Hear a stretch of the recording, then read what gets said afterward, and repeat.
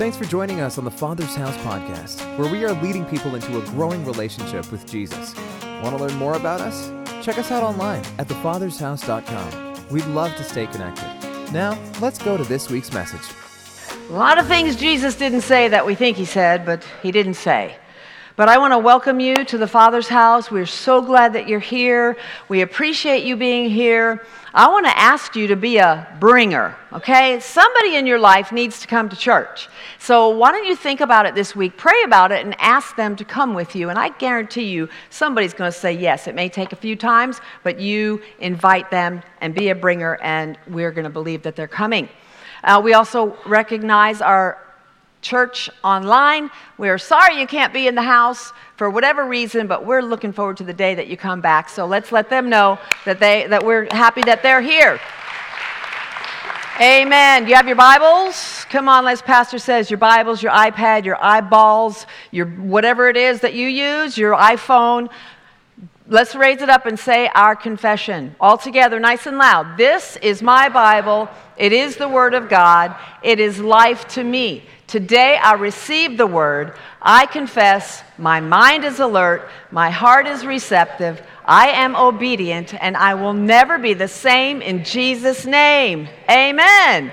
If you believe that, come on. We're ready to learn today, right? Amen. So, a cat died.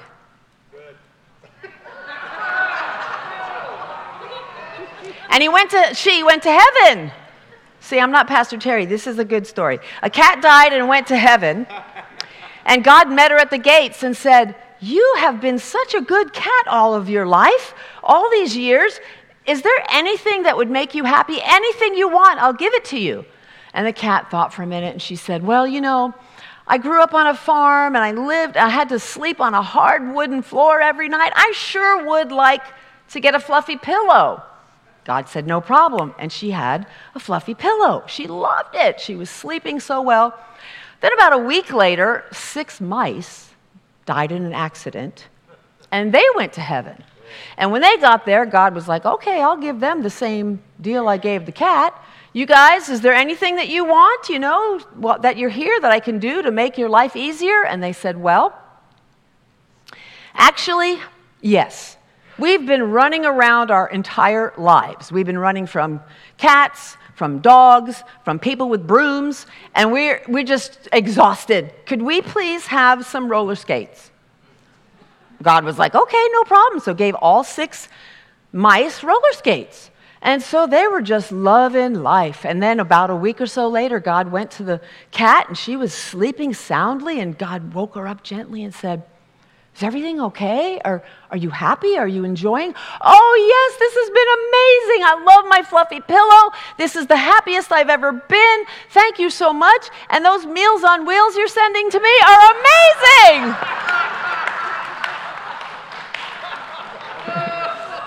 Right? So we're in this series called I Didn't Say That. And we look sometimes at what Jesus didn't say so that we can see what he did say, because a lot of people twist around what he said and they think that he really said it. Like the first week, Pastor talked about YOLO. You only live once. Well, Jesus never said that. And last week, he talked a little bit about forgiveness and payback and revenge and all of that. And Jesus did not say karma is real. I'm really surprised how many Christians use that word, karma. But anyway, that was his teaching. So this week, we're looking at something else that Jesus never said. He never said, "You deserve to be happy." Let that one sink in for a second. He never said, "You deserve to be happy." But people are always looking for ways to be happy. Well, I deserve to be happy. I need to be happy. I've been through so much. I'm going to go read my horoscope and see if today is going to be a good day. Even Christians do that. Nobody in this service, probably second service. I'll do a little survey. But they go, "I'm going to read my horoscope and see if it's a good day." Or what's your sign? No, we don't need that. Our sign is Jesus. That's all we need. Or they go to a psychic and say, what is the lady going to say? What is the palm reading? Well, the only palm you need to look at is Jesus' palm because he died for you. So you don't deserve to be happy, but we can't look in the world for things. Happiness, sometimes people have said that it's part of the word happen. So what happens is people connect happiness with what's happening. And if everything is fabulous and exciting and you got what you wanted, then you're happy. But both those words actually are connected to luck or chance. So I don't want to find happiness in things.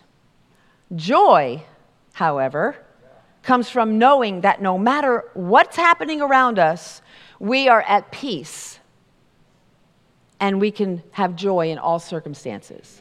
It's not easy. It's not easy, but it's available. Kay Warren adds her own definition of joy. She said, joy is the settled assurance that God is in control of all the details of my life. The quiet confidence that ultimately everything is going to be all right, and the determined choice to praise God in every situation. Wow. Every situation. That's a hard one sometimes. But the first fill-in on your notes is joy is the visible fruit that comes from a relationship that is pleasing to God. It's not something we can create by our own efforts. Have you ever tried to make things happen so you can be happy? It doesn't work that way. When we pursue God and his ways first, that's when we can find joy. And we may not get what the world considers happy, but we get what God has described as joy. It's one of the fruit of the Spirit. Galatians 5:22. But the fruit of the Spirit is love, joy, peace, patience, kindness, goodness, faithfulness, gentleness, and self-control. So joy is one of the fruit of the Spirit, meaning as we spend more and more time with God, with Jesus, that fruit comes out, hopefully when you need it. So do you deserve to be happy? If that statement is true, then everything that makes you happy must be right. And everything that makes you unhappy must be wrong. But it's not true. It's not a true statement. Discomfort and delays and stuff that happens in your life and obstacles and all that stuff and inconveniences and all that can't be God's will. Why would he do that to me? I'm not happy. Then God gets blamed for our unhappiness, for when we're unhappy. But if we think this way, before we know it, then we're starting to bow down to the God of pleasure and money and things and stuff because we deserve to be happy. But that's not the way Jesus wants us to live our lives. We may not say it, but a lot of times people think that God exists to make us happy. Well, why wouldn't he want me to be happy? Doesn't God want me to be happy? But, as long as I do the right things, he should do things to bless me and make me happy. And all I have to really do is go to church and pray and read the Bible. And you know what? That's totally selfish. And that's kind of where we've come to in this entitlement time. I deserve to be happy. Unfortunately, this is the version of Christianity that a lot of people in America have subscribed to, and it's totally selfish. It's totally selfish. Happiness is not the highest priority to God. It's not that he doesn't want you to be happy, but he wants to make sure that you know that it doesn't come from the things that are going on in your life, that are going on around you. He told us there would be trouble. Look at John 16:33 in the Amplified. It says, "In the world you have tribulation and distress and suffering, but be courageous. Be confident, be undaunted, be filled with joy. I have overcome the world. Right? I have overcome the world. If happiness was our goal, then God would exist to serve us. But we know that's not the case. We exist to serve Him. Right? He desires so much more from us in a relationship with Him, that we're fully committed, fully surrendered, and devoted to Him. Psalm 37, 4 and 5 says, "Take delight in the Lord, and He will give you the desires of your heart. Commit your way to the Lord. Trust in Him, and He will do this." Jesus didn't die for us to be happy. I mean, He knew it was His fate, right, to go to the cross, and He said, "The joy set before me," because He knew the end. He knew what doing that would do, would bring us. Life everlasting, life eternal. But He didn't die for us to be happy. He died for us to have an abundant life in the things of God. He never said we deserve to be happy, but what did He say? In John 10:10, He said, "A thief comes to steal, only to rob, kill, and destroy. I come so everyone would have life and have it fully." He wants us to have a full life in Him. The truth is, God wants us to be blessed for a lot of reasons, sometimes not the ones you think, but God wants us to be blessed. The biblical word is makarios, and it means supremely blessed, more than happy. That's God's goal for us, to be more than happy, even when things aren't going the way that you want them to go. So number one is, even though we don't deserve to be happy, we can, number one, choose to be joyful in spite of our circumstances. Choose to be joyful in spite of our circumstances. Philippians 4:4 says, "Rejoice in the Lord always." Again, I say rejoice. Guess what? That's a choice. Telling us to do that. Rejoice in the Lord. I found a 7-day devotional on YouVersion. We do them periodically, right? We're doing Psalms and Proverbs, and we're doing the Essential Jesus, but I want to add this in. If you'll go to our website and scroll and go to the bottom, you'll see Choose Joy is the 7-day devotional by Kay Warren. I want you to do that. We'll do it together. It's really, really good. So please do that before you leave. But one of the mistakes that we make in life is what's called when and then thinking. When this happens, then I'm going to be happy. But when that happens, then I'm going to be happy. When I get this job, I know I'm going to be happy. When something happens the way I think it should happen, I'm going to be happy. When I get that man in my life, I'm going to be happy. When I get that woman in my life, I'm going to be happy. When I get rid of that man in my life, I'll be happy. What? Don't say that. Unless you're not married and you know you shouldn't be with that person. If you're married, God can really work a work, right? That's called when and then thinking. But what happens? You're never happy, because when you get that, you want something else, and something else, and something else, and something else. So when and then thinking is not the way we should be. I mean, if that was true, Paul would have said, "Hey, when I get out of prison, then I'm going to be joyful. I'll be happy." But the truth is, if you can't choose to be joyful in the midst of the circumstance, in the midst of what's going on, the pains, the pressures, the people, the problems, anybody not have any of those? I mean, sometimes we all go through something, right? But then you're going to blame all that stuff for your sadness or the fact that you don't have joy. Moms, I want to speak to you for a minute, because I know some of you moms are like totally, like there's no more room. You know, did your mom ever go, "I'm up to here with that"? I'm like, well, you got an inch left. You're so overwhelmed with things. But I want to encourage you. And I want to remind you that the days are long. Will I ever get through this day? But the years are fast. Before you know it, your kids are going to be graduated. They're going to be off on their own. They're going to be married and have their own kids. Look at the moment that you're in and be the best that you can be in it. Please don't let the circumstances overwhelm you so you don't think you can be joyful. As one who couldn't have children, sometimes I get a little upset when I hear, these kids are driving me crazy. I don't know what I'm going to do. I don't even know why I had them. And then inside of me goes, Lord, help her. Just realize this is a gift. Yes, she's feeling cray-cray all the time and kids are doing stuff. But Lord, let her see what a blessing this is.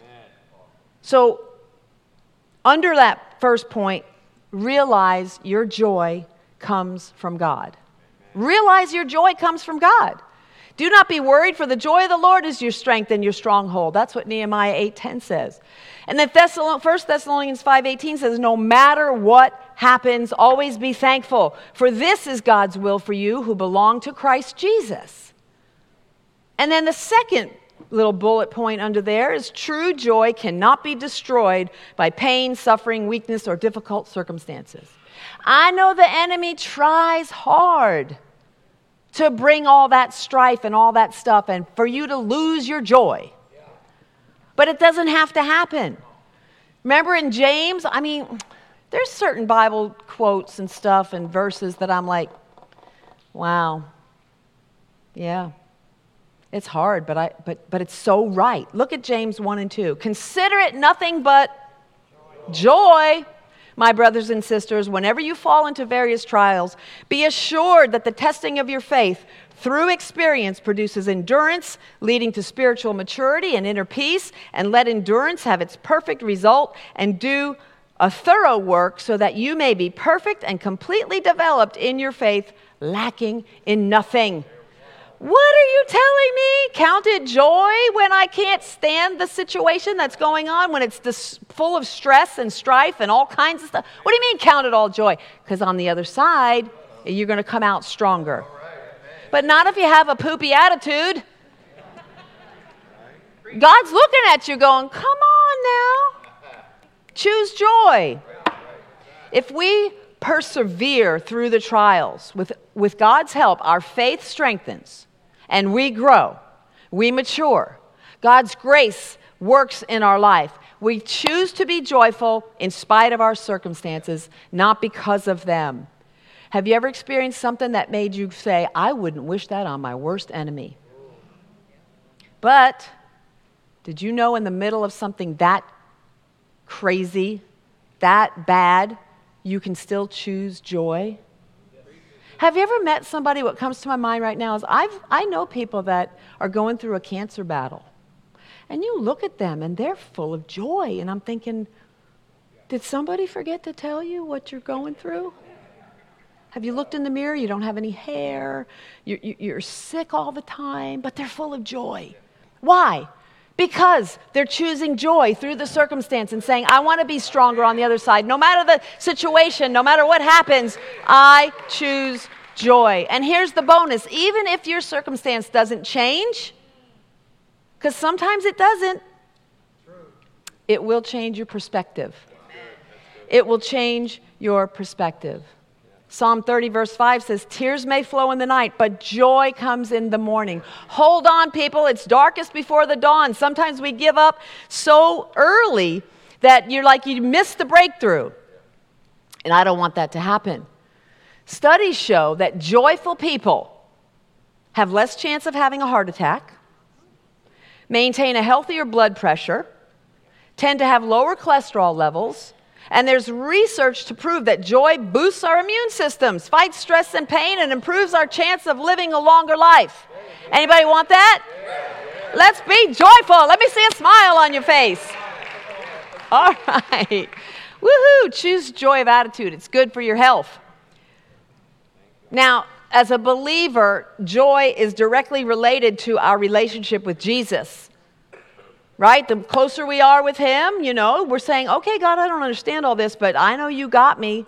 John 5:10 and 11 says, when you obey my commandments, you remain in my love, just as I obey my Father's commandments and remain in his love. I have told you these things that you will be filled with my joy, and your joy will overflow. So joy comes from who we know. It's the relationship that we have. The more we know him, the more we know ourselves. Why? Because we were made in God's image. So Acts 17:28 says, "For in him we live and move and exist." I hope you do. I hope you live and move and exist in him. Amen. That's how you can get through some of this stuff. So it's not that we deserve to be happy, but number one, we can choose joy, choose to be joyful in spite of the circumstances. And number two, this is so important, get your mind off yourself. Or get yourself off your mind. Either way, it'll work. Either way, get yourself off your mind. The more you focus on yourself, the more miserable you're going to become. You think you're doing yourself a favor, but you're not. So to find real joy, you have to shift from an inward focus, it's all about me, to an outward focus, it's all about God and serving others. When you're going through something, just look around and find somebody that you can help, somebody that you can serve. God wired us this way to give our lives away because he wants us to be like him. Now, that's countercultural, isn't it? Put yourself first. You're number one. Look out for yourself. You know, climb the ladder. And if you got to kick people off to get to the top, go for it. You're the most important thing. That's what the world says. But that's not what God's word says. God does not say, look out for yourself. The Bible in Philippians 2:17 says, I will rejoice even if I lose my life, pouring it out like a liquid offering to God, just like your faithful service is an offering to God. And I want all of you to share in that joy. Pour out your life. What you think you want is happiness. But what you really need is joy. Remember, it's one of the fruit of the Spirit. Our relationship with God is building and growing, and we're more connected to him. The fruit of God's Spirit comes out. Now, I'm going to try to say this as clearly as I can because there's a difference between joy and happiness, which is what I've been trying to share with you. But a lot of people still use the word happy. I'm sorry, I'm half Italian. I use my hands, so I apologize. Some people use happiness. Some people say joy. But these are, in this sense, kind of interchangeable. But joy, even happiness, doesn't come from self-gratification. When you're trying to do things for yourself, you're not going to be joyful. And it doesn't come from a self-centered life. Okay. All you're doing is thinking about yourself. You're the center of the universe. I know people in my life, I would say, well, it's his world and we get to live in it. Maybe, if he chooses so. And it doesn't come from serving yourself. It just doesn't. You may have a moment of pleasure or joy or happiness, but it is gone. It's not lasting. When you are serving yourself, it's all about me, me, me, me. Mine, mine, mine. Me, myself, and I. The kingdom of me. You're not going to get very far. But joy comes from self-sacrifice, putting others first. All these things are from God's word. Living to bring God glory. You get joy when you bring glory to God. And when you serve others. So we have to live beyond ourselves.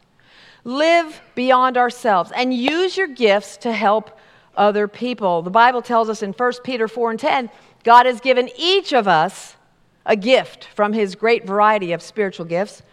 Use them, what does it say at the end? Use them well to serve one another. Don't use them for yourself. Use them to serve one another. God blesses you so you can bless others. And when you bless others, God will bless you. It's a big cycle, isn't it? It keeps coming around and coming around. So if you're struggling from a lack of joy, go find somebody to serve. Go find somebody to help. Go find somebody, whether it's at work or school or here at the church. Then watch God change your perspective. I want to share something with you that I came across. A man named Kent Nurburn shared this story, and it is so powerful. It's about a time in his life when he was driving a cab for a living. And he said, I was responding to a call from a small brick fourplex in a quiet part of town, and I assumed I was being sent to pick up some partiers or somebody who just had a fight with a lover, or someone going off to an early shift at some factory in the industrial part of town. But when I arrived at the address, the building was dark except for a single light in a ground floor window. Under these circumstances, many drivers would just honk once or twice, wait a short minute, and then drive away. Too many bad possibilities awaited a driver who went up to the darkened building at 2:30 in the morning. But I'd seen too many people trapped in a life of poverty who depended on the cab as their only means of transportation. So unless a situation had a real whiff of danger, I always went to the door to find the passenger. I reasoned, it might be someone who needed my assistance. Would I not want a driver to do the same if my mother or father had a call for a cab? So I walked to the door and I knocked. Just a minute, answered a frail and elderly voice. I could hear the sound of something being dragged across the floor. After a long pause, the door opened and a small woman somewhere in her 80s stood before me. She was wearing a print dress and a pillbox hat with a veil pinned on it, like you might see in a costume shop or a Goodwill store or in a 1940s movie. By her side was a small nylon suitcase. The sound had been her dragging it across the floor. The apartment looked as if no one had lived in it for years. All the furniture was covered with sheets, and there were no clocks on the walls and no knickknacks or utensils on the counters. In the corner was a cardboard box filled with photos and glassware.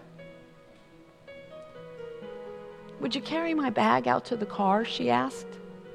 I'd like a few minutes by myself. Then if you could come back and help me. I'm not very strong.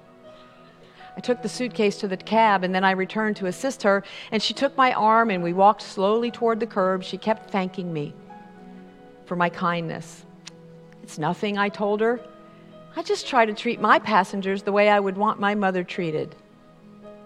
Oh, you're such a good boy, she said, and her praise and appreciation were almost embarrassing. But when we got in the cab, she gave me an address and then said, could you drive through downtown for me? And I said, it's not the shortest way. She said, oh, I don't mind. I'm in no hurry. I'm on my way to a hospice. I looked in the rearview mirror and her eyes were glistening. I don't have any family left, she continued. The doctor said that I should go there. He said I don't have very long. I quietly reached over and shut off the meter. What route would you like me to take? I asked. And so for the next 2 hours, we drove through the city. She showed me the building where she had once worked as an elevator operator, and we drove through the neighborhood, where she and her husband had lived and when they first were married. She had me pull up in front of a furniture warehouse that had once been a ballroom where she had gone dancing as a girl. Sometimes she would have me slow down in front of a particular building or a certain corner and would sit staring into the darkness, saying nothing. As the first hint of sun was creasing the horizon, she suddenly said, I'm tired. Let's go now. So we drove in silence to the address she'd given me. It was a low building, like a small convalescent home with a driveway that passed under a portico. And 2 orderlies came out of the cab as soon as we pulled up. Without waiting for me, they opened the door and began assisting the woman. They were solicitous and intent, watching her every move. They must have been expecting her. Perhaps she had phoned them right before we left. I opened the trunk, I took out the small suitcase, and I brought it up to the door, and the woman was already seated in a wheelchair. How much do I owe you? She asked, reaching for her purse. And he said, nothing. I said, nothing. You have to make a living, she answered.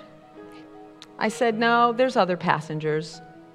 And almost without thinking, I bent and gave her a hug, and she held on to me tightly.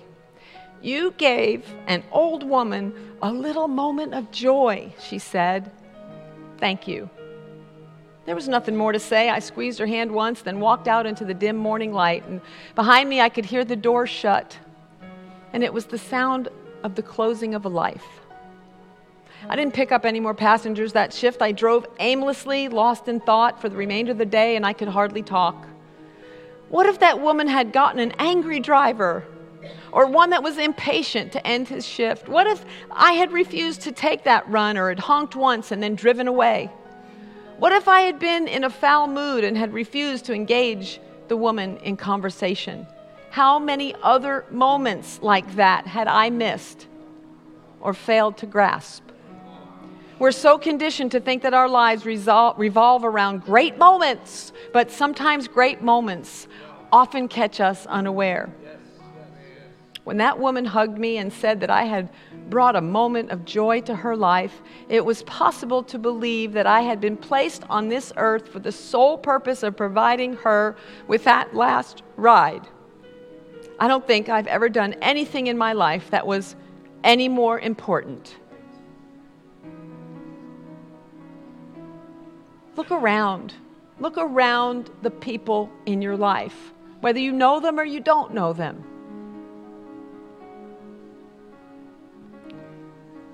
Be there for them. Be there with an encouraging word. Do something for somebody. Serve somebody.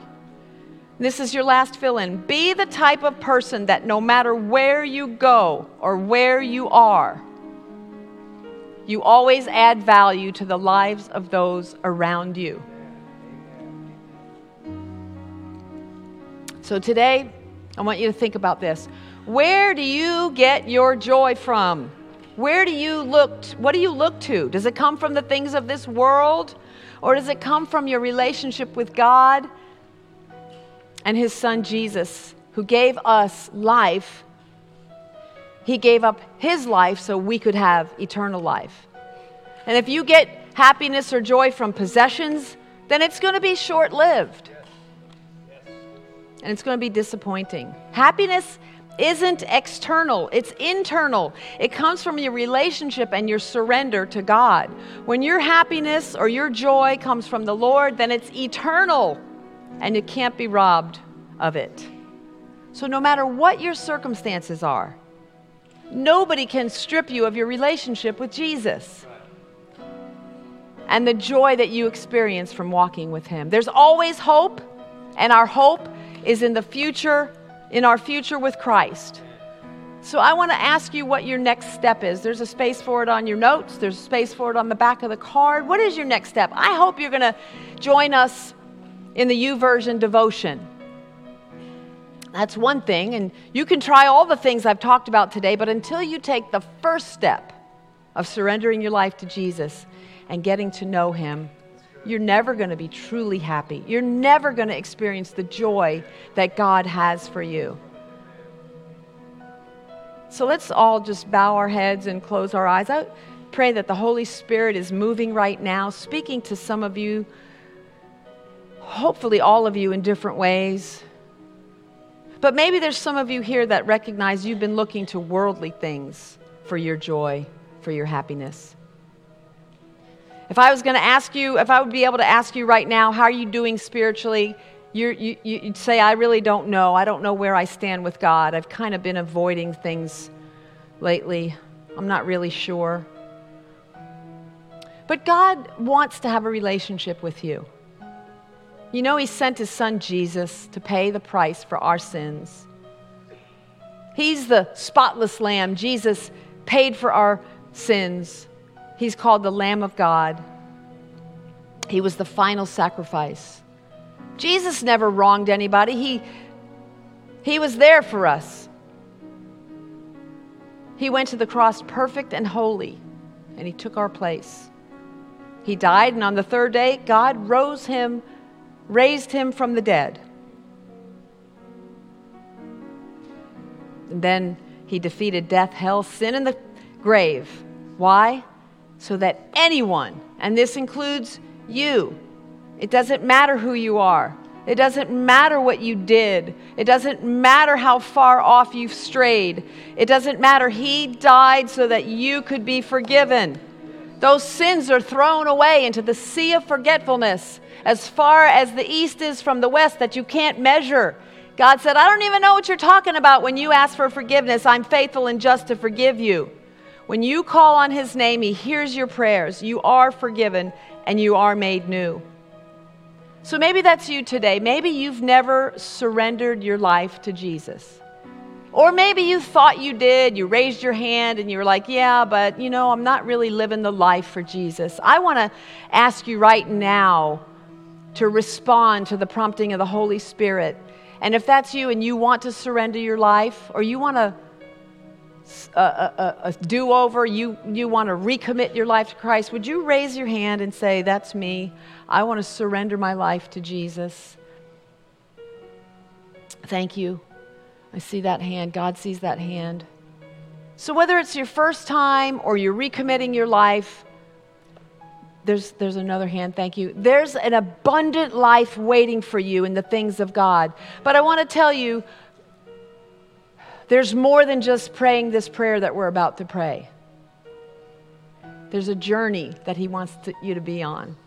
But for those of you that raised your hand, let's everybody say this together. Let's pray together. Father God, thank you for saving me, for forgiving me of my sins, and giving me eternal life. As best as I know how, I will serve you all my days to glorify you and to be who you called me to be. In Jesus' name, amen. So accepting, amen, yes, let's go. And maybe you were online and you did the same thing. We're excited for you. You just put that in your notes there as you're chatting in there. But accepting Jesus is the first step. We might call it surrender. We might call it, giving your life to Christ. But it's not the same thing as following. It's not the same thing. It's a first step. Some people never move past that first step. Raised my hand. Yes, thank you, God, for eternal life. And then they set it aside. Maybe they think following Jesus is like following somebody on social media. You can just click away, swipe away, unfollow, whatever. But following Jesus requires us to be actively and intentionally connected to him personally. We can't just check in now and then. It's a lifetime commitment. Paul said in Colossians 2:6-7, just as you have accepted Jesus as your Lord, you must continue to follow him. Let your roots grow down into him and let your lives be built on him. Then your faith will grow strong in the truth you were taught. So accepting is step one, but following is every step after that. If you raised your hand today to surrender your life to Jesus, we want to help you. We don't want you to be on this journey by yourself. We have some things to help you. We have some resources. Maybe you didn't even raise your hand. For some reason, sometimes people get embarrassed and think, I don't want to raise my hand. But maybe deep in your heart, you said that prayer and you meant it and you surrendered your life to Jesus. We're going to all stand. We're going to pray. We're going to sing another part of a worship song. But those of you that raised your hands, Pastor Tim is in the back. You bring your connection card to him. He's got some things he wants to help you on your journey. And we're just excited that you're going to choose joy and you're going to get yourself off your mind and you're going to see what God wants you to do and how he wants you to bless other people. Amen. Let's worship.